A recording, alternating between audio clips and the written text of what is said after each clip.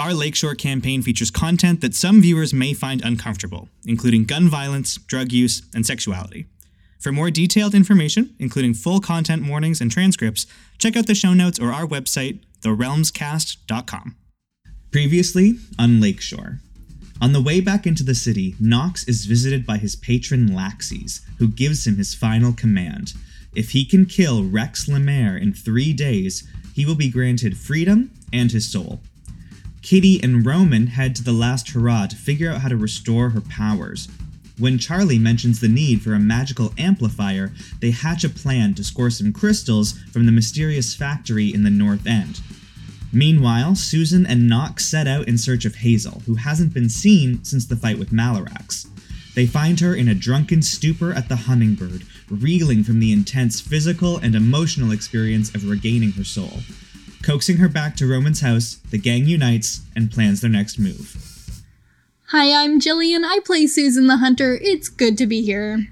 Hi, I'm Jory. I play Kitty the Aware, and it's good to be here. Hi, I'm Eli. I play Roman the Fae, and it's good to be here. Hi, I'm Jordan. I play Nox the Tainted, and it is good to be here. Hi, I'm Susan Stalling. I'm very British, and I'm here to drive my lorry to the chip stand. Just kidding, it's Jesse. Welcome to Many Realms.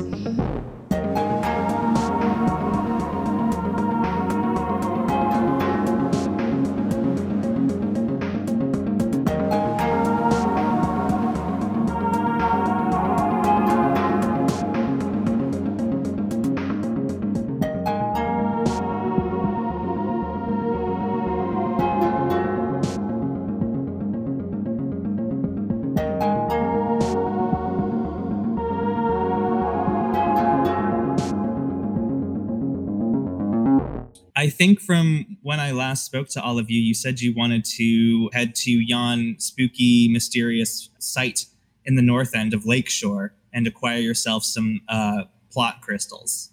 Is that correct? Give me them plot crystals. So what is the plan for this? Okay, well, we've had some new additions to the party, so I would like to acquire better weapons for our new normies. So if Calvin's free, I'm happy to hit him up for some weapons. You would probably be hitting the streets. 6. 6 total? Yup. Okay. Simon, you get dressed up and you ride your motorbike over to Calvin's garage, only to find it shuttered. The door closed, a sign hanging in the window saying, "Be back later." The sign has a layer of dust on it. Damn, okay.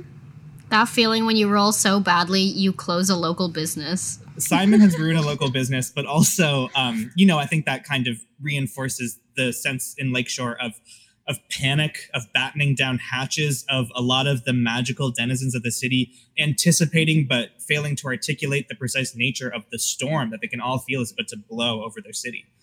So it's maybe disappointing, but perhaps not surprising to see this werewolf garage closed down for the time being. I guess I can try to persuade Jim to give me more stuff. Like fucking Santa Claus. Yeah, well, would you like to roll to hit the streets to go try to get weapons from Jim Stevens? I can try. You can try. Is that with mortality? Jim is a member of the Mortality faction. That's an 8. It's an 8. On a 7 to 9, choose one. Whoever you're going to is juggling their own problems, or whatever you need is more costly than anticipated. Yeah, I mean, as usual, I'm still desperate. I'm still willing to pay or do whatever to get what I want. I think Jim will trade you 2 standard non-magical pistols for one of your guns. Okay. He has a feeling that a magical gun might come in real fucking handy very soon. I'll give him the big gun. Okay. You give him your big shotgun that you've carried around for years, probably since before you even moved to Lakeshore, I might wonder. Yeah, I think it's something I stole from my brother. Dope. That you've used to kill a number of demons. And yeah, with maybe a bit of pain, you hand it over to Jim, and he smiles sadly at you. He knows it's a hard break, but I mean, he's kind of giving you all the charity he can. He's a businessman too, and he's also trying to survive in the city too. So he slides 2 mundane pistols over the counter to you, And you can see that he's also in the process of starting to like take things down from the shelves, start packing things up into boxes. He's also got the fear of God and Mayor Everlyn Graham in him. So who do you want to give these 2 guns to? If Hazel has her mundane gun already, then she can keep that, and I guess Kitty and Philip are gonna be our new gun-wielding duo, superpower couple extraordinaire. Okay, so what are the rest of you guys doing? Roman's goal here is to like pick up some sweet carrot crystals and bring them back to Charlie to give my sister her power back. Also, your camera's magic now or something? Okay, before we go on with this plan, I would like to take a picture with it and see what it does. Of what? Let's say we're in Roman's apartment and my like douchebag vampire saxophone playing roommate left his saxophone out and I hate that saxophone and I take a picture of it. This douchey roommate that you have in your big house plays the saxophone all day and night. I think it's come up a few times in past episodes as characters remark on how noisy and busy Roman's house always is. And you spy the saxophone leaning against a potted plant in the living room, I guess the morning after your last sort of reunion with everyone. I don't know what time this scene is happening. And you pull out your camera that was returned to you by Susan with an additional note from Jim tucked into the lens cap. You hold the camera up and peep through the viewfinder at the saxophone, adjust the focus, and you snap a quick pic, and you see the film counter tick up from 19 to 20, meaning that there are 4 shots left in a standard roll of film. Okay? Okay. And you, like, the camera doesn't feel like hot or weird or cold or anything strange, but when you lower it and look down in the living room, the saxophone is gone. That worked out very well for me. Okay, I'll take a backup roll. I'll let everybody know what I understand this camera does. Let's go blow up Lennox Spire. Or this mysterious northern building. Okay. I unfortunately have to ask a couple more questions, which is like, what time of day are you going? Is this like a daytime walk-in? Is it a nighttime sneak-in? And how, like, physically are you conveying yourselves there? Does Philip know if they're more active there at night or during the day? Philip knows that this is a production facility that is operated by the mayor and her, cronies. He knows that its production is tied to the scope of the exhibition. And so since the exhibition is, I think, like 30 hours away, they are kind of wrapping up. In fact, like most of the production here should be eased up as per the schedule that he was operating with. So it's likely that it will not be at full capacity at all. And at night, even less so, maybe just like the final kind of inventory count. What Philip doesn't know, unfortunately, is what is being manufactured here. That was on Edward's side of the administrative duties, and he's a little bit too dead to answer that question. But your information, of course, is that crystals are being imported by Rex. They're being shipped here. They're being processed in some way as part of the mayor's plan. Well, if it's a crapshoot on day versus night, then I vote we might as well go at night. And how are you getting there? Car.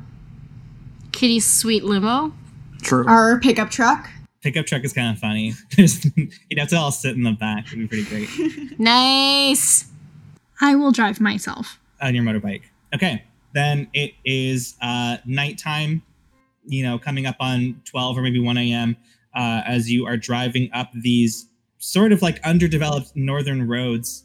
This far north of Lakeshore, the city is not so built up, of course. It's a largely industrial area. It's long, straight, unused roads punctuated by warehouses every few kilometers.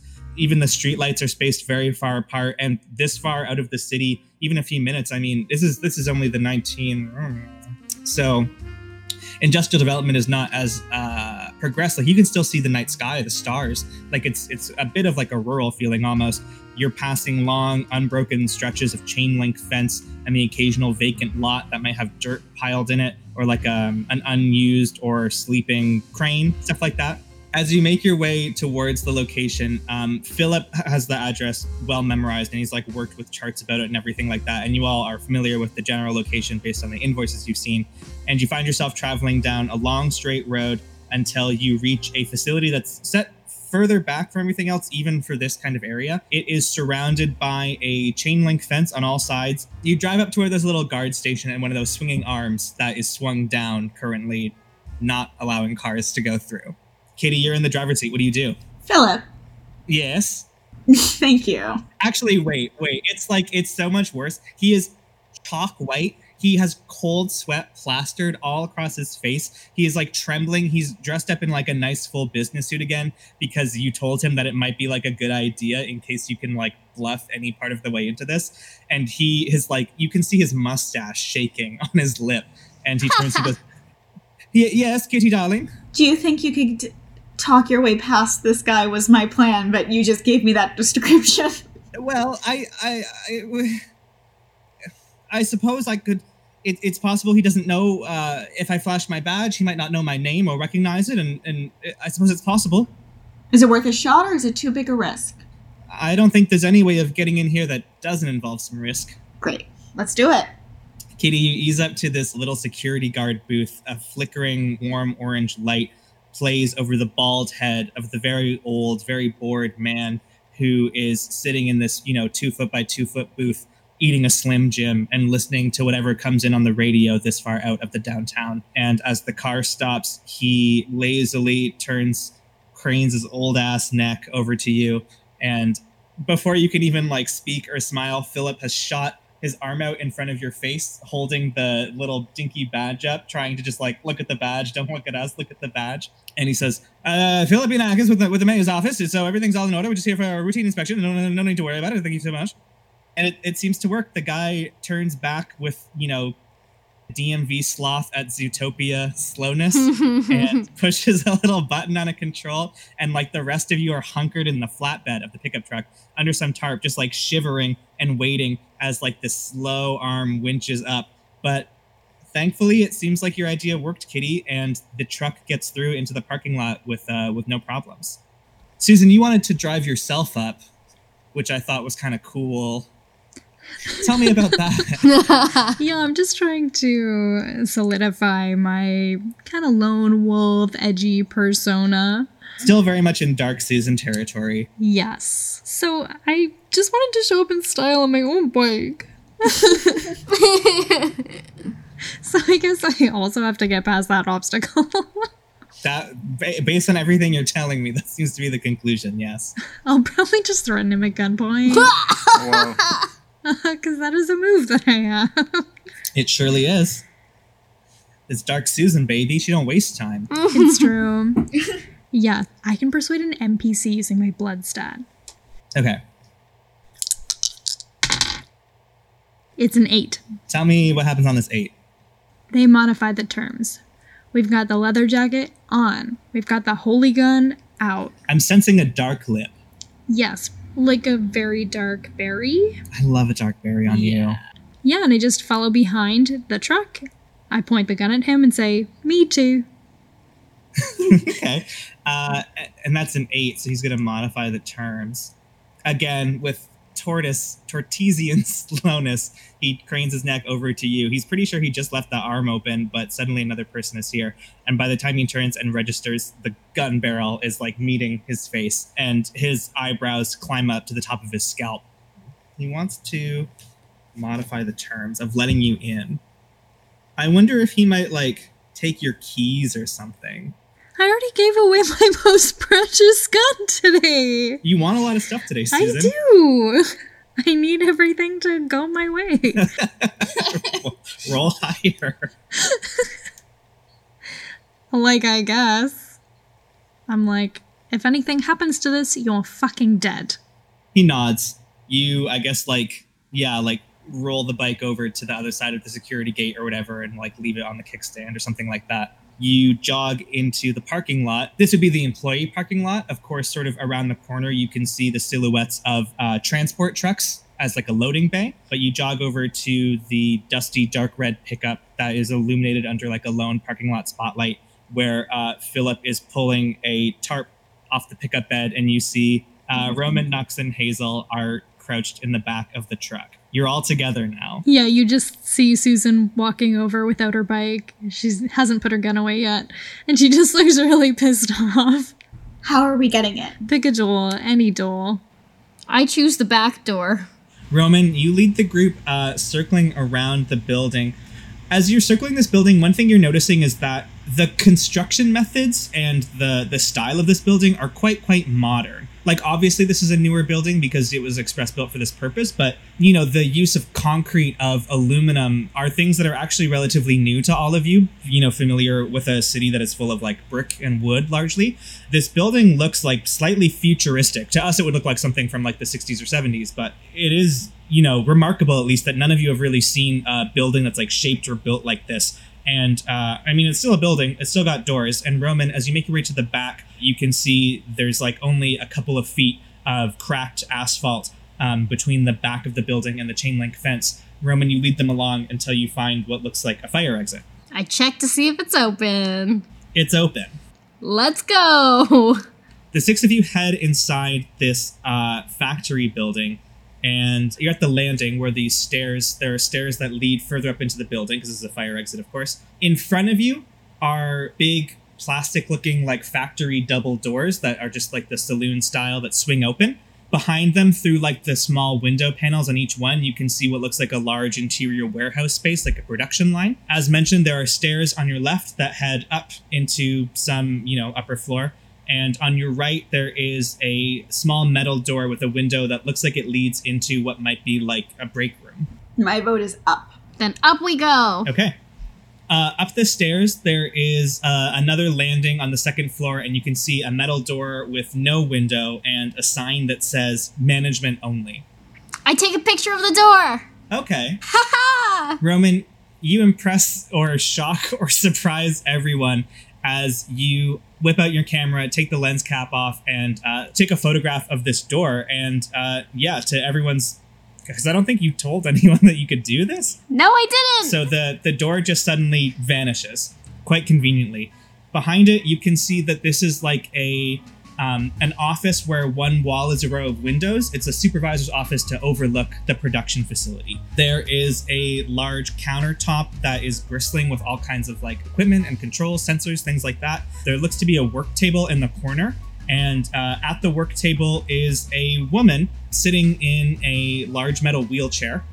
She turns over when she hears the noise of you entering the room. It is, of course, Angela Whitcomb, who, for those playing along at home, may remember as the woman who was hired to build the Ark, who Gregory and Delilah, Susan and Nox's alter egos, came to meet way back in episode 6 or 7. Yeah, so you're all just going to bust in there. She turns and she withdraws a gun from inside her lab coat, and she points it at all of you, and she says, "That's close enough." I think you're a little bit outgunned. Delilah, how nice to see you again. Always a pleasure, Angela. Yeah, I level my gun at her too. Nox, you're pulling a gun as well? Yeah, we'll get a showdown here. Okay. There's literally 6 of you. She's no fool. She stashes the gun in her lab coat, and she crosses her arms over her chest and scowls at all of you. And she says, "Can I have one fucking day of peace without you people bursting in to ruin it? Is that so much to ask for?" I'm gonna make her not stow her gun in her jacket and instead, like, throw it to us. She says, "I'm not much of a good throw." She reaches in and she, she's awkwardly sitting in a chair, and she kind of like crappily launches it, and it skitters into the far corner of the room on the opposite end. I'll get that and get +1 gun. What are you doing here? What's your goal? What's your intention? We should take advantage, obviously, of the windows to figure out if there are crystals that we can see, so we know where to go get them.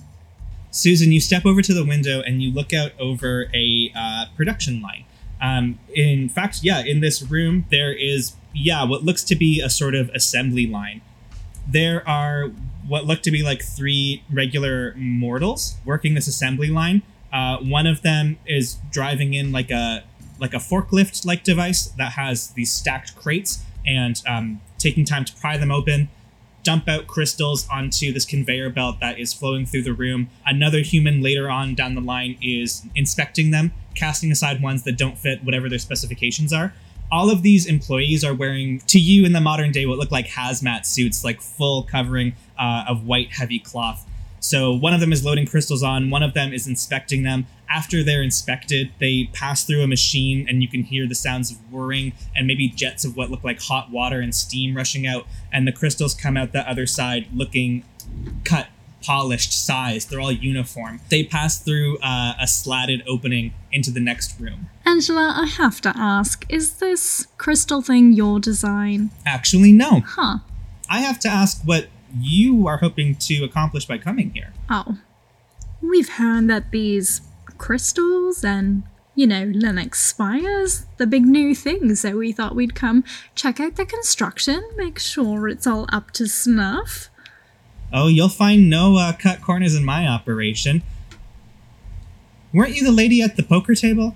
Yes, hi, nice to see you again. Her eyes float over to Roman, and she closes them for a moment, and you can see her eyes fluttering behind her lids, and then she says, "Waitress, Christ's sake."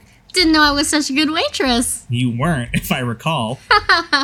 So what, you are all some kind of happy-go-lucky gang of desperados? Something like that. That's one word for it. Pick a better one. Junkies? Depends on the day. Renegade heroes of the downtrodden? Look, we're not here to talk titles. Well, you must be here to talk something. You wouldn't have come to bother me. I don't know if we came here to talk, but if you're willing, we just need a few crates of those crystals, please.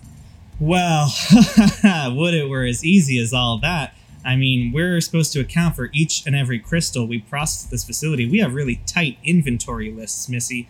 I don't want to be the one sitting there and answering for any missing products. That wouldn't be such a good look for me, unless you're willing to make it worth my while. I think you can appreciate that you're in a pretty bad position here to be bartering, Miss Whitcomb.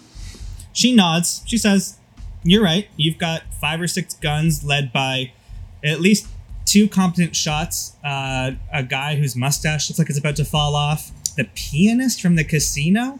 Do you just call like a party line of everyone in town and get them to fuck it up? Yeah. It's awful. It's good to have friends. You should try it. Friends don't pay as well as employers, Delilah, as I'm sure you know. Oh, sure, but it's more fun this way, though. So what do you want crystals for? Oh, that's secret. Oh, secrets. Now we're doing secrets. Yeah, we're the ones with the guns, so we're gonna have the secrets. I think you owe me this much. What? Well, you're gonna come in here with guns, you're gonna tell me what to do. If you were the villains, and isn't that just a matter of perspective in these troubled times? You would at least owe me a speech about your grand plan or what it is you intend to do before you send Angela the old long goodbye. Well, life isn't a movie, so no, it doesn't have to function that way. She's resolved to not aid us in any way, helping getting these crystals, I'm assuming, from the sounds of it.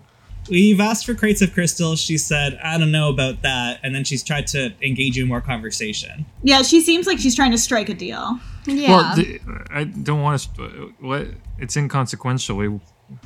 If she wasn't here, we would have just walked in and taken the stuff. So why does it matter?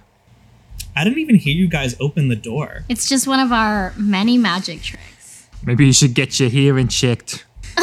That's not nice, say to an older lady. Here's a proposal. You're gonna help us get one of these crates of crystals, and then you're gonna tell everybody to evacuate. And in exchange, not only are we gonna let you live, but we are going to make it look like you didn't just hand it over to us. That's a pretty reasonable deal, all things considered. You hear the sound of footsteps coming up the stairs that you recently trod yourself to make your way into this supervisory room. But they don't sound like regular footsteps. There's a certain stickiness to them. Like you can feel each foot multiple feet, 2 feet, 3 feet, 4 feet. And as you turn and look at where the door once stood, you see a figure entering the room. It is also wearing a full hazmat suit, so it's hard to see exactly what or who it is. Is it on all fours? No, but you can see that in the sort of seams between like where its suit leg is tucked into its boot, where its sleeve meets its glove, where the neck meets the collar or the part of the headpiece. A dark purple black like ooze is kind of always straining and inflating and kind of bubbling and threatening to escape the bonds of the outfit that this creature is wearing. Like demon blood ooze or like separate? I would say separate. Angela smirks and she says, "It's lunchtime." And this figure, when it sees you, charges forward and its gloves fly off and you can see these rippling, bubbling purple fists of this like strange, slimy, putty-like creature that has come up and is running straight for Hazel. Hazel pulls her gun first and she tries to shoot it. The bullet pierces the hazmat suit and you can see like the thing's whole form ripple like ballistic gel with the force of the bullet launched into it, and like little clumps and globs of its gooey ichor spurt down the front of the suit. I would want to touch it and freeze it because it's gooey. With Wild Fury? Yeah. Okay. Then you are going to do that. You take a corruption move. It's a 5. Uh-oh. That's not great. Roman, you push past the group to get a line of sight on this horrible goo monster, and I think you've used a freezing attack before. We talked about like maybe icicle, knife, dart things that could be very cool. So you sort of reach into the source of your magic, and your hand is holding these ice cold knives, which are like leaving deposits of frost on your fingertips. This thing is, huge. It's about 7 or 8 feet tall. It had to kind of stoop to get into the doorway of this supervising room, but it's surprisingly nimble, perhaps owing to the fact that its bones are made of nothing, no bones. And it's almost like the part of it that you would have hit, like, liquidizes more, like kind of like moved out of where this icicle would have hit. And as you are kind of leaning into your attack and launching it, this thing takes a surprisingly long, heavy stride towards Roman and belts her across the face with a slimy, disgusting fist. Roman, you feel for a moment your like mouth and nose fill with this gross slime that makes you gag as you fly back into the rest of the group like a fucking falling over bowling pin. You're going to take 2 harm from this thing's slime slam. Can I shoot it? Oh, yeah. It's an 8.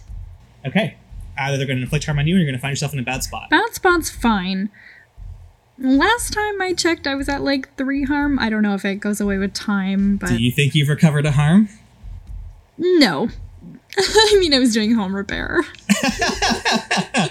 Regular holy gun? Yeah, that's the only one I have. How much harm does that one deal? It does 3 harm, but I think I want to inflict terrible harm because I don't know what I would take from it. Okay, so it's going to do 4 harm. Yep.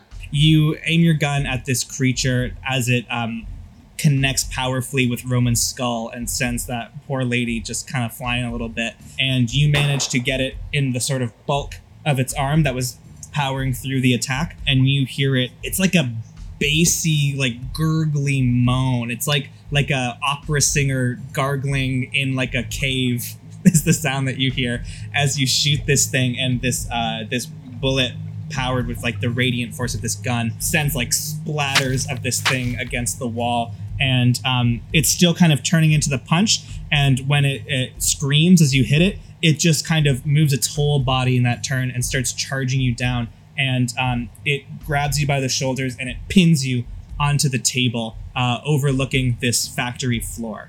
Angela is making slowly towards another door on the opposite end of the room. Susan is pinned down by this like large slime monster that is looming over her. What are the rest of you doing? Roman's been like knocked over onto like a table. I think I want to cut Angela off. Okay. Kitty, you step over to the doorway, and as Angela wheels over to you, she says, "Move it, sister. I know you're not bulletproof." I'm sorry, where are you going? I'm going on my federally mandated break. I'm so sorry, I just can't let you pass. What are you going to do to stop her? I don't want to point my gun at her. I'm just going to stand in her way for now and be ready to point my gun at her if I have to. Okay. You see her start reaching into her coat pocket for a different pocket than the one the gun was in. What are you doing, Nox? I'll try and help my team and shoot this monster with my I think it's my last remaining magical bullet. You're going to shoot this thing with the fire bullet? I think so. Roll to unleash an attack. If you kill me, I swear to God. Why would I kill you? Because it's a giant fireball and she's pinned down. Well, you know what? I got a 9, and whatever happens, happens. If you choose take something from them, can you take me? Yeah. And then you rolled an 8, so they're also either going to inflict harm on you or you're going to find yourself in a bad spot. It seems more interesting to say find myself in a bad spot. A huge, like a bullet enwreathed in boiling hot flames shoots out, and briefly the room was once, shadowy and kind of like quiet, and is now lit with fire and noise at the massive sound of this bullet being fired from this gun. And it hits the blob man clean in the side as he's leaning on the counter over Susan. Susan, you probably swear as cascades of sparks and embers shower down on top of you. Maybe you throw a hand up to cover your face as this thing gets launched by the force of this fireball gun into the window that overlooks the factory floor. If you've ever used one of those sticky hand toys and thrown it at a window on a hot July day, you know that it stays there for a few seconds and then slowly each extremity starts to peel off and unstick. And that's what happens to this thing as Susan rolls off the countertop and gets her footing back as this thing is plastered up against the wall. Nox gets put in a bad spot because of this. I think that when this thing comes down, it takes on a different form. It is no longer as solid as it was. It starts becoming quite liquidy. I think the heat of the fireball gun is starting to melt it a little bit. And as it unsticks limb by limb off the window, suddenly, Nox, you find a strange, murky, thick pool of liquid slime pouring down the console of this room and flowing towards your legs. And soon, before you can even pull your feet away, it's starting to lap at your feet and wrap itself up your legs. Can I pull my fireball gun? Because I also have one. And I'm going to say to Angela, this has the same bullets in it that my friend just shot. I can not shoot you with this. And you can call off your monster. Hey. Bring me some crystals. And as my friend said, tell your people to evacuate, and we will do our best to make sure that you don't face any blame. Angela sucks her teeth and stares up at you from beneath her tortoiseshell glasses. I think she's very fed up with all of your guys' total bullshit. Fuck her.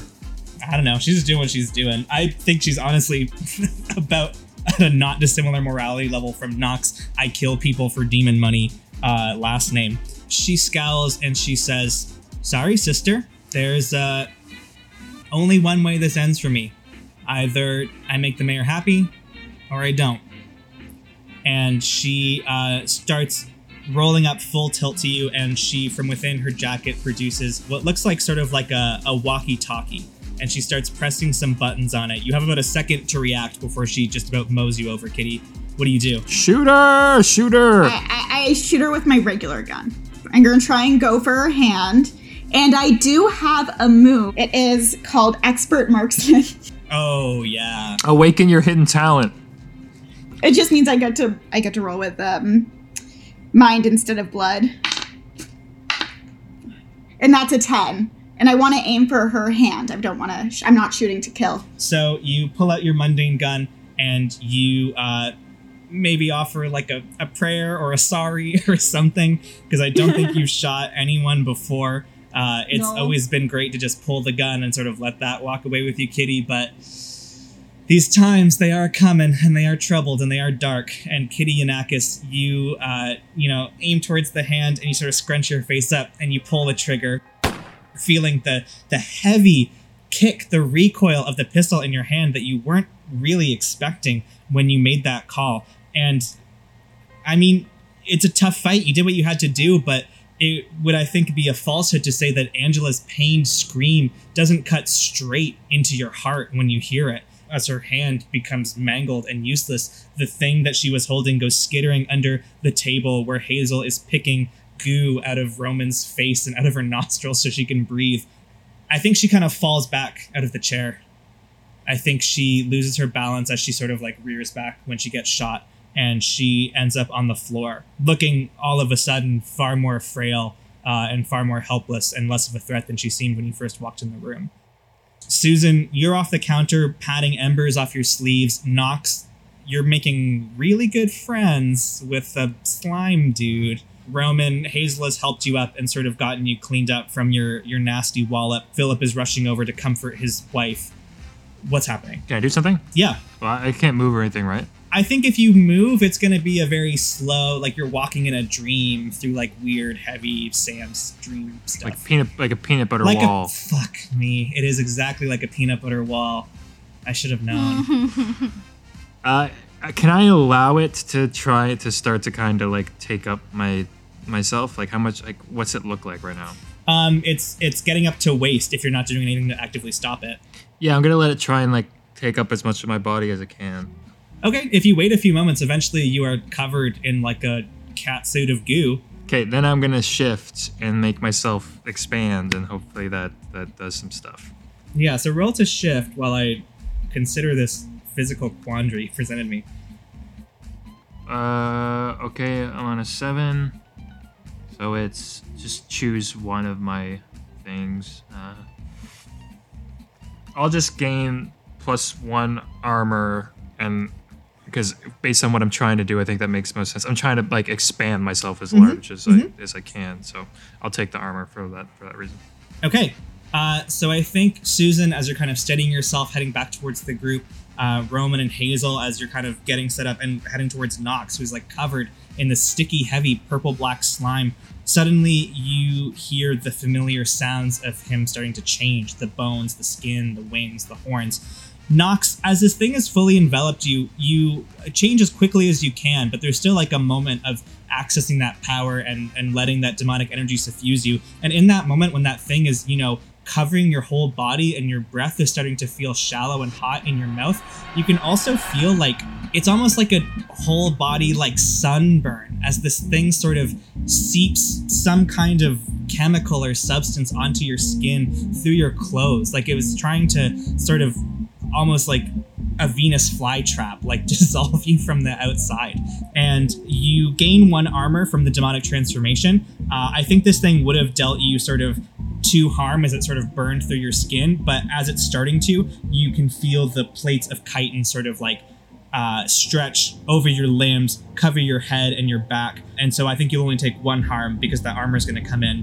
Where it pokes through the skin, where your spikes come through, this thing gets ripped and shredded like old Play-Doh. It starts flaking off. Eventually, you're sort of puncturing this thing so much, tearing little holes in it, that its structure is starting to weaken. And it's going to start to flake and fall and splat onto the floor all around you.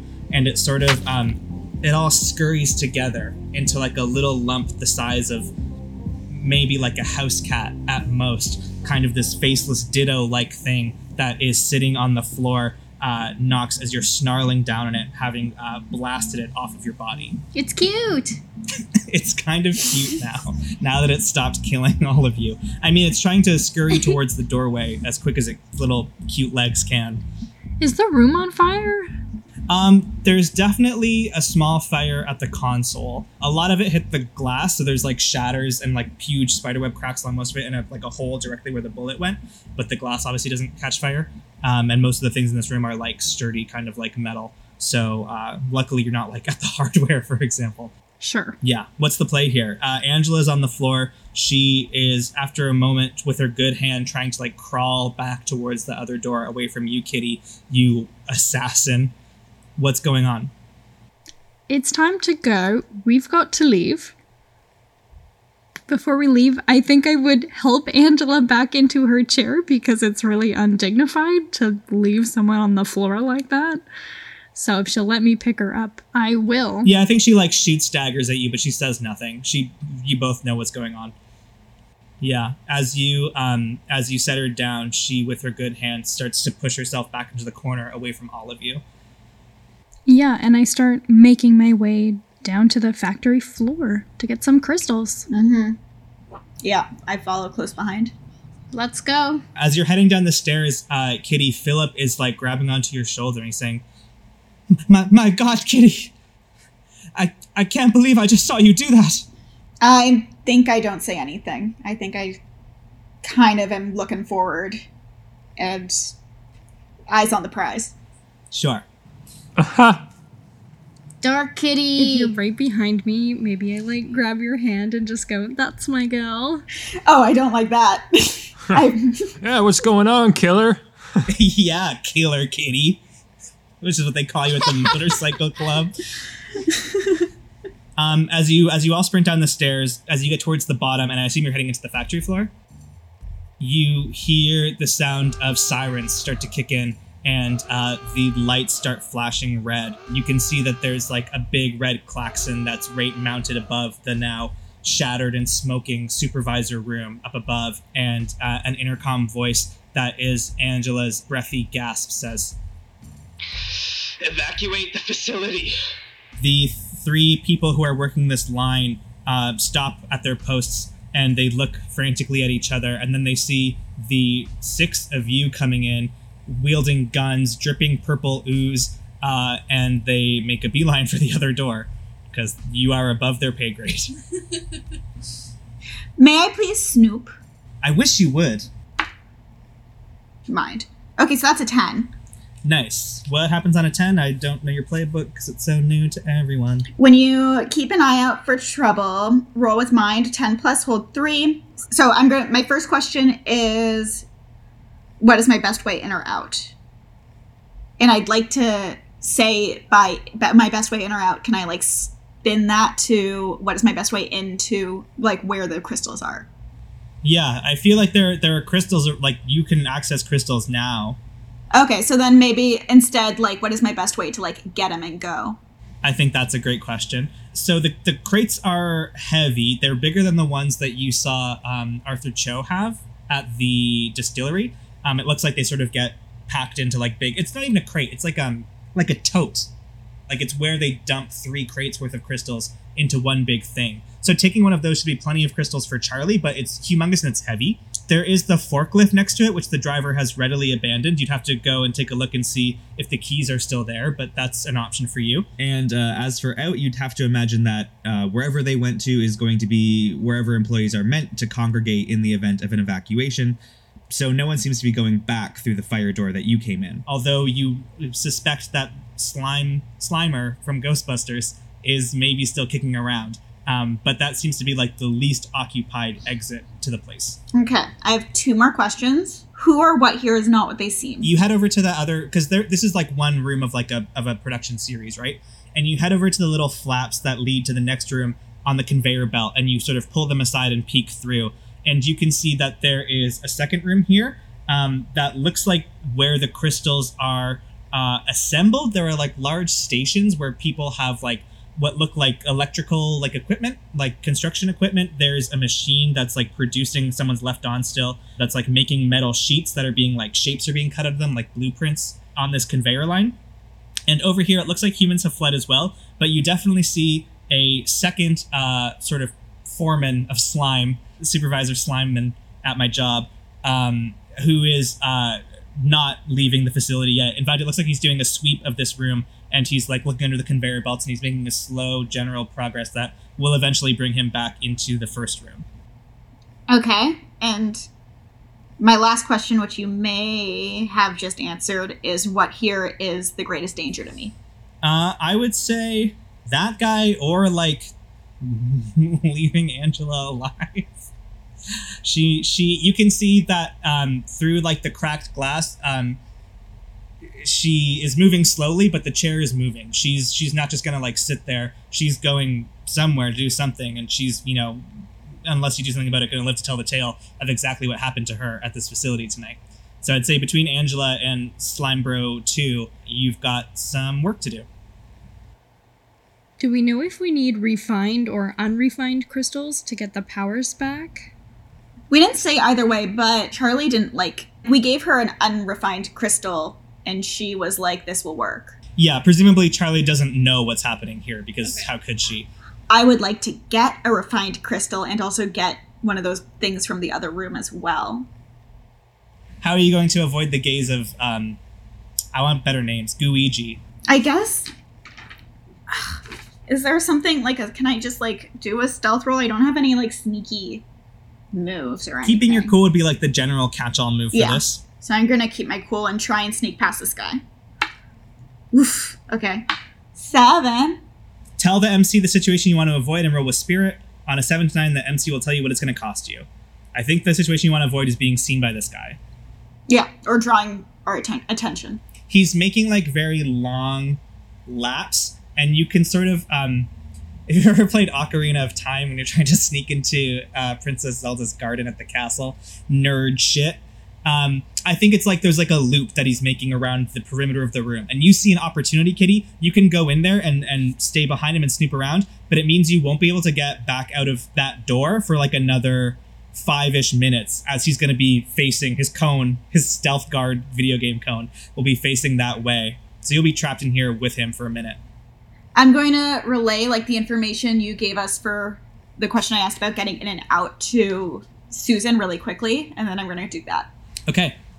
Kitty ducks into the next room. Are you guys doing anything cool or fun while she does that? There are raw crystals here if you want to start like figuring out an escape thing, like what's going on. Oh yeah, that's why we came. Roman wants to trust in her sister and not just baby her. It is very hard for me, but I will start getting a crate of crystals and loading it into the pickup. Into the pickup? Yeah, like I'm gonna grab a crate and leave. And like come back after, but... Okay. That is going to be, if you're just like grabbing it and walking it and leaving, it's going to be, like you can totally do that. It'll be several minutes to like walk this large cumbersome thing out to the parking lot, put it in the truck and come back, like for sure. Just so you're aware. Yeah, I think like the way Roman sees it is like there's a lot of cooks in the kitchen. One thing I can do to make this an easier streamlined process is like make sure we are doing the thing we came here for. And just, yeah, I'm not good at it, but trust my colleagues to get shit done. Roman, you grab one of these crates, these totes, and you're like, oh, fuck me. This is actually quite heavy. And you are trying to sort of not, betray it too much and just sort of walk it towards the door when a hand reaches out and grabs the other half of it for you. It's Philippinakis, who is holding onto the other part of this crate. And he looks over at you, Roman, and he's sort of grimacing, and he says, Roman, I don't think she's ever lied to me before. Is this the first time you've seen her use a gun? True, yeah. This is the first time for me, too. I don't think that she meant to lie to you. We're in a tough spot, all of us. I never knew she was so tough until I saw it for myself. We're both very lucky to have her in our lives. Yeah. I agree. We really, really are.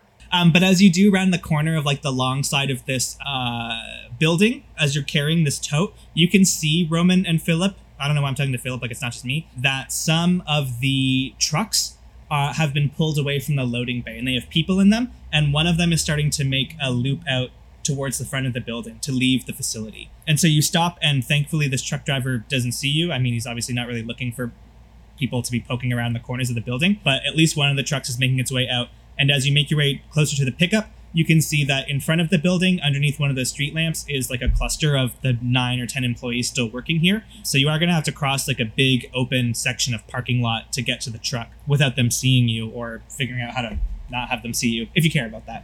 Yeah, I would like to do something about that. I'm going to use Glamours. Which is... Oh, I don't think you've used that yet. I haven't. You create, what is it? You create illusions to fool the senses. The effects don't last long. Yeah, that would definitely cover like a little walkover. What's the illusion? I want to say very Fey-ly. They're like... a bunch of giraffes come out of the tree line on the other end. This is your plan? This is your plan to avoid attention? On the other side, so that they turn around and look at it and go into the woods. They're like, are those fucking giraffes? It's like Jodorowsky's do. Yeah. On the chain link fence, as though suddenly they've been transported to like a safari preserve in sub-Saharan Africa. These employees gasp and start pointing the complete opposite direction from you and Philip as they see like very distant low-res giraffes that Roman's magic is creating that march and slowly round the corner of the building, and then of course the illusion fades. Several of the employees start stepping and walking over towards to look around the corner and see where the giraffes went, as the two of you head over and set a large tote of crystals in the back seat of the pickup truck. I think we'll jump over to Kitty, unless anyone has like an urgent doctor's note. So I think what I'd like to do is use my spindly little fingers to help kind of move all of the crystals around and just use my giant demon-like form to aid my companions. So you, with your demon strength, start packing in more crystals. Kitty, in the second room, you have kind of crept in. Kitty Yanakis, international spy, woman of mystery, crept into this other room and slunk over to one of these, like, I guess workstations is sort of what they seem to be to you.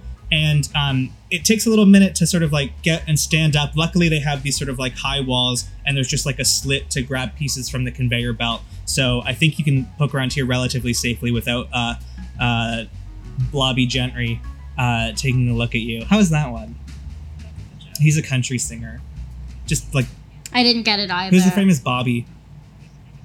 Blobby Orr. Bobby Orr. Blobby Or is good. Keep it Canadian, keep it like of the era.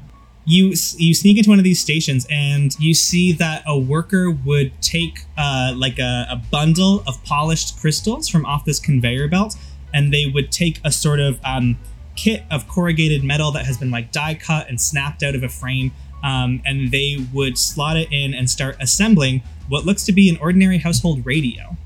And in the back of the radio, there is a compartment where you might expect a battery to sit, except instead of a battery, you can see it is the length and depth of one of these long white crystals. Yeah, I snagged that. The radio? Fuck radios. I'm gonna snag the radio, yeah. Sure, there's one that's like 2/3 built when the alarm went off and the person left. What are you going to do now, Kitty? Bide my time for that guy to leave and then run out with everyone else, because I think we have everything we need. If we have enough of the unrefined crystals, we get one of the refined crystals in this radio. Should be good. Okay. Kitty, you jam these things into your purse or whatever, and you wait. You bide your time and wait for the guy to loop around that you can dart out again. Back in room A, Susan and Hazel are helping Knox load up another thing of crystals to walk out. Roman and Philip still haven't come back from their first trip, but you're hoping it's going well. When the door that all of the evacuees left from opens again. And it is Angela Whitcomb. She has made her way down to the first floor, and she sees all of you just standing there, and she says, "Look, you got what you wanted? I think we have the same idea about what comes next, in fact." She's retrieved the weird walkie-talkie thing that fell under the table. Maybe she got one of her blob men to hand it to her. And she is adjusting some knobs on it as she wheels over to one of the stations that the people were working at. And she says, I'd say you have about a minute to clear the place. Sound good? You got it. Great. And along the conveyor line, small red lights blink on and start pulsing in rhythm to the klaxon that is blasting overhead. This place is now like a hellscape of like flickering red light and sound because it wants you to leave. Angela starts wheeling back towards the door and she says, 50 seconds now. Thank you. Kitty, it's still going to be about another 2 minutes before the guy, like the mindless, brainless Goo Radley, starts wrapping around the back part of the room. You don't know, you probably couldn't hear this conversation with Angela. So, Susan, what do you intend to do about Kitty? I would love to like shoot the blob dude to like get his attention so that I can yell and scream and be like, Kitty, it's now or never. Let's go. You want to unleash an attack on Blob Dude? Sure. You want to kick the fucking door in and be like, it swings, but it's still cool. Yeah. No. Yeah. I roll a 6. Oh, that's rough. Oh, sweet Susan. This is probably Susan's worst day. It's not going great, but you're surrounded by friends. So, Live, laugh, love. You might not do any in a minute. You burst through this door and you have your gun trained on where you thought you saw the slime man a moment ago, making his slow lumbering way around. But when you burst in and aim the gun, there's no one there. The room looks totally empty. And you hear Kitty call out, but before you can turn and answer her, from behind you, the slime forms, the man is revealed, and he grabs you bodily and slams you onto the conveyor belt. You're going to take just 1 harm from the slam, and he is going to place a slimy mitt over your face and start filling you with some slime energy. That's so gross. Kitty, 45 seconds on the clock. Susan's getting Slime Time Prime live. I'm trying to try and unleash an attack on this slime monster. And I'm hoping to take something from him. By something, I mean Susan. The old Nox play. That's a 5. Okay. All right. It's good. Kitty, you pop over the edge of this like workstation where you've been crouched. Are you using regular gun or fire gun? Yeah, I used regular gun. Okay. It sort of pings the top of his head, and his head like wavers and blubbers, but like you can see it pass through and sort of like slowly, gooily splatter to the floor, the bullet, harmless. And he is going to, with his other hand, the hand that's not pressing Susan down on the conveyor belt, he is going to sort of like lob a glob of himself over the conveyor belt at you, Kitty, and it's going to hit you square in the face. You are going to take 1 harm as this goo is plastering your face and starting to like congeal the instant it touches your warm skin, and maybe you give like a muffled gargle scream as you rear backwards. Cool. We got 2 in the goo trap. Yeah. Can I trick it into thinking I'm dead? I think you could try that. I'm kind of hoping that's going to give me an opportunity to escape this. Are you suggesting a mislead, distract, or trick roll? Yes. Do you want different dice to roll with, my love? Nope, that's a 5. Help us. Whoa. What do you think happens, Jillian, at this point? I imagine it drowns me in goo. Do you die? Are you dead? Yeah, you're dead. That's it. You can avoid harm by taking a scar, which is, I think, is what's gonna happen Ooh, here. slime scar. Because that'll be 5 harm for Susan, who does not take a day off. So, yeah, I don't know how that helps me get out, but that's gonna help me skirt death. Jeez. This is challenging. We're having a challenging day here. Yeah, Susan, this thing floods slime into your body at a bad rate. It's not a good way to go. It's not a cute look. No. You're gonna take an additional harm, and that puts you at the old... Ivorino. So you want to take a scar to ignore that 1 harm? I do. Okay, so... I didn't think we were gonna get here. And definitely not today. So you have 4 scars available. They are shattered, crushed, fractured, and broken, and each one will represent a permanent -1 to one of your stats. Yeah, I was going to take fractured and do that to mind. Fractured means confused, disoriented, and disjointed. Fractured characters are unstable and unsure, and their attempts to figure someone out or mislead, distract, or trick others are unfocused and imprecise. Kitty, I wonder what you're going to try to do to help Susan now as this like goo is on your face. We've got about 30 seconds on the clock before the place blows. Yeah. What are we thinking here? It's moving with me. Like, I can't, like, literally, like, run for it, can I? You could run. Like, it launched a piece of itself at you, but not the whole thing. You're still like... Oh, okay. I'm gonna take another shot. Okay. That's better. Already better. That's a 10. I did a 10. Ooh, hey, what if we had a good roll today on urbanshadows.com? Yeah, so I want to get Susan free.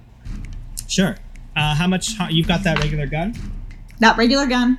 You're also having a pretty rough day and a pretty dark Kitty day, having shot a woman in the hand a few minutes ago. I think with like one, the regret of one forever ruined nice manicure, you scrape clear like a visor of slime off your face so that you can squint through your like glued together eyelashes and take a look at this thing. And you, with a surprisingly steady hand, I think practice makes perfect after all, you're expecting the recoil this time as you shoot again, this time aiming, hopefully towards whatever thing this thing has that passes for a vital organ. And I don't think it does a ton of harm still. I think this is still like a big blubbery monster, but this one definitely gets its attention. Susan, with a rush of air, you start coughing and sputtering as this thing's hand flies off your face as it turns and starts to lumber towards Kitty and Nakis. You are in, like, I think an intense fatigue and confusion as, like, your oxygen supply has been interrupted for a little bit. You, like, kind of drowned in slime today. Sure did. So that's challenging. That's challenging to have happened here on the show. You've got maybe 25 seconds as this thing is now lumbering towards Kitty as you stagger up off of the conveyor belt, which was about to maybe also, like, James Bond, like, turn you into a radio if you had stayed on there too long. Door leaving. Finding a door. Kitty? Door. You burst through the door and you see Hazel just running back in. She's been helping Knox carry the second shipment out, and she rushes back into the room because she hasn't seen the two of you leave yet. And she sees you stagger through the door, coughing up purple goo, and she runs up and I think she, like, physically supports you as you collapse a little bit. What do you, like, wheeze to her in this moment? She was there when Angela said you have X many seconds? Yeah, Angela said that. Knox and Hazel made a beeline to get their last shipment out, and they assumed you were going to follow them once Kitty was done, and when that didn't happen, Hazel immediately turned as Knox was still carrying the box to head back inside. I think I just try and brush her off and then kind of vaguely point back towards the other room and just say, Kitty. She half kind of like lets you go and half shoves you towards the door. You stagger out into the refreshing night air, even though as dusty and rubbery and industrial as it is, it's a lot better than the alternative. I think you might be a little bit sick in the grass by the chain link fence. Oh, yeah. And then you straighten up. Susan Starling, you reach for your gun, you adjust your very fucked up dark berry lip, and you start staggering around the corner towards your friends. Kitty, this thing is running at you again with the surprising gooey speed that you didn't know it had. You're probably, like, clawing it off your nose and mouth. You've taken the harm already, but this thing is between you and the door. What are you going to do? I'm going to set fire to the machine with my fire pistol and then go. I'm going to just try and escape the situation. Okay, just like blind shot at electronic machines, get it to light the fuck up, and then you can roll with blood to escape the situation. 6. Oh, that's not very good. Okay, so you pull out the fireball gun and you launch it. You launch a flaming bullet right at this, like, console, these, like, tools and everything. And it just goes up in flames and totally lights up. And you stagger back as this, like, roiling wall of heat pours over you. Can I lend a hand by means of sending Hazel in? Yeah, I think that's fair. She's gonna be there in a second. Do you want to roll with Kitty's faction, which is mortality, to lend a hand? If I don't roll a 10, I'm fucked. So actually, I might not. I'm sorry. Cool. Even on a 7 to 9, you expose yourself to danger, entanglement, or cost.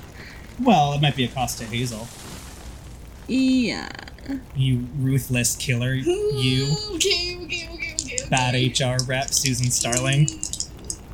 That's an 8. Okay. Yeah, you expose yourself to danger, entanglement, or cost. So you light this thing on fire. As you saw earlier, these guys can't handle extreme heat conditions well, right? Because they are sort of made of Olivia Newton-John. That's awful. I like that one. I like Yeah? that one, actually. Yeah, okay. Augustus Goop. Oh, just Gwyneth Paltrow. This is the Goop headquarters. That's good, This that's is where they good. make that website. Those crystals are for putting... Never mind. No. Yeah. No, go ahead. Never mind about the... Anywho. So as this fire, like, erupts a few feet from this thing as it's lumbering towards you, it immediately starts to lose the stability of its structure and starts to kind of melt before your eyes, like a He-Man you put in the microwave to piss off your older brother when you were 8. Or something. And it's still making its way towards you, but it's a lot less lumbering. It's a lot shorter, and it's a lot more like kind of the liquid thing that attacked Nox earlier, which is when Hazel, shoved by Susan as her like delegate, runs into the room. Hazel pulls out her gun, and she is about to like shoot where she thinks this big lumbering guy is, and then it's not there, and she says, "Where is it?" And she notices the puddle on the floor. She raises her gun, and she's like, "Can you shoot a puddle? Can one shoot a puddle?" But she goes for it anyway, and she sends a shot that like cracks the concrete floor of this production facility from her gun. Then the liquid starts racing towards her and starts pooling up at her feet. She says, "Kitty, no time, get out now, 20 seconds. I run for it. Hazel runs behind you, but her gait is slowed. Did Kitty pick 2? No, Kitty didn't do that yet. Okay. So you got a +1 that brought you up to a 7. So you're going to pick 2 consequences from escaping a situation. Sorry, thank you, Jillian. Yeah, I owe Hazel a debt. And I think I'm going to mark corruption. Because I think today was a pretty corrupting day for Kitty. As you head through the exit and like follow Susan's gooey tracks, you see her just standing up after retching in the grass. I imagine at this point you probably see Nox and or Philip and Roman making their way back, since they weren't there when the alarm went off, and they're wondering where all you guys are. They're just assuming they're going to get more crystals. So Kitty and Susan, you see the other 3 heading back around the corner towards this fire escape door. Hazel still hasn't made it out yet. You would say maybe 15 seconds? I'm going to say, as I'm running in, I'm going to yell at Nox and Roman, Hazel's still in there.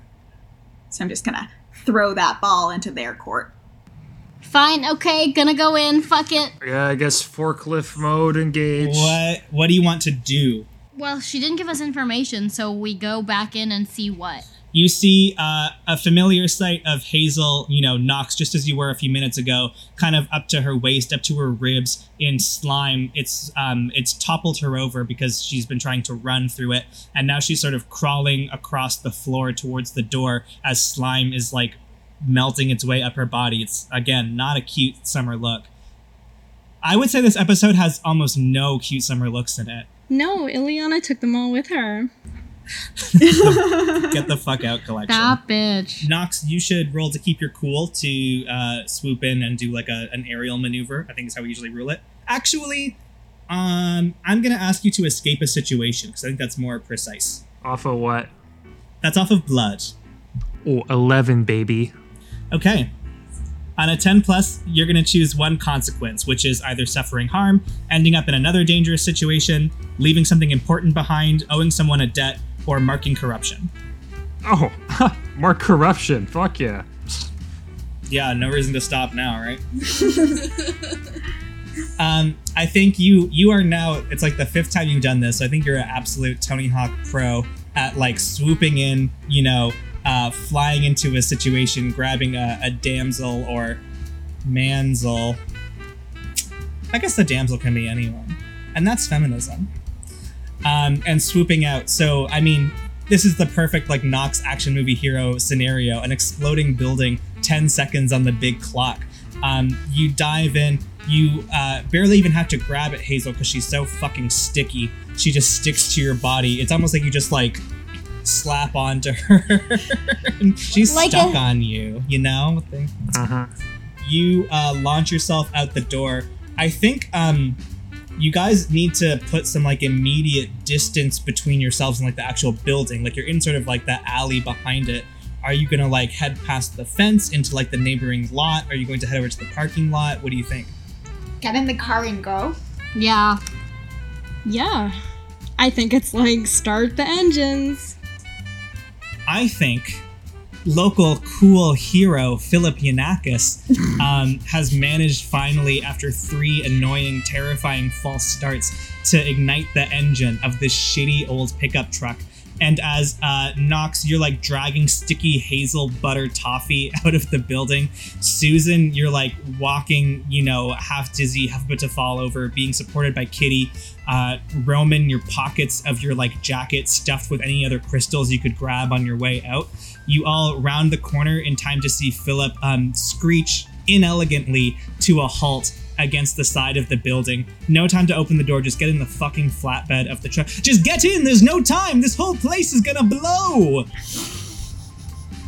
Okay, that's great. Yeah, pile in. You pile in. At this point, the employees obviously can see what's going on, and yeah, it's my line. Another like foreman is like gooping slowly towards you, but Philip floors the gas, and you guys, with a horrible like screech, the smell of burnt rubber and skid marks in the empty parking lot, bust through the arm of the security guard's thing. Susan's bike, unfortunately, not making it out. And as you speed down this country road with a flatbed pickup truck full of dangerous, mysterious crystals with a bizarre radio tucked in Kitty's bag, the place behind you lights up like fireworks on Lakeshore Day or something. The whole place blows. The employees are far enough in the far corner of the parking lot that they're outside of the safe radius, maybe? I don't know how careful a demolitions expert Angela Whitcomb is, but frankly, it's none of your concern at this point because you're all in one piece, you've all made it out of the facility, and you've got a bucket full of crystals to prove it. You speed your way back downtown, counting your blessings, holding on to each other, and living to fight another day. Thanks for listening to Lakeshore. We'll be back on October 13th. By the way, if you're enjoying Lakeshore, we would really appreciate it if you could help spread the word and tell a person or two about the show. We put a ton of work into writing, recording, editing, and transcribing Lakeshore, and as we approach the end of the campaign, we're quite proud of our efforts, and we really hope more people continue to find Many Realms. Okay, that's all for me. Love you. Bye.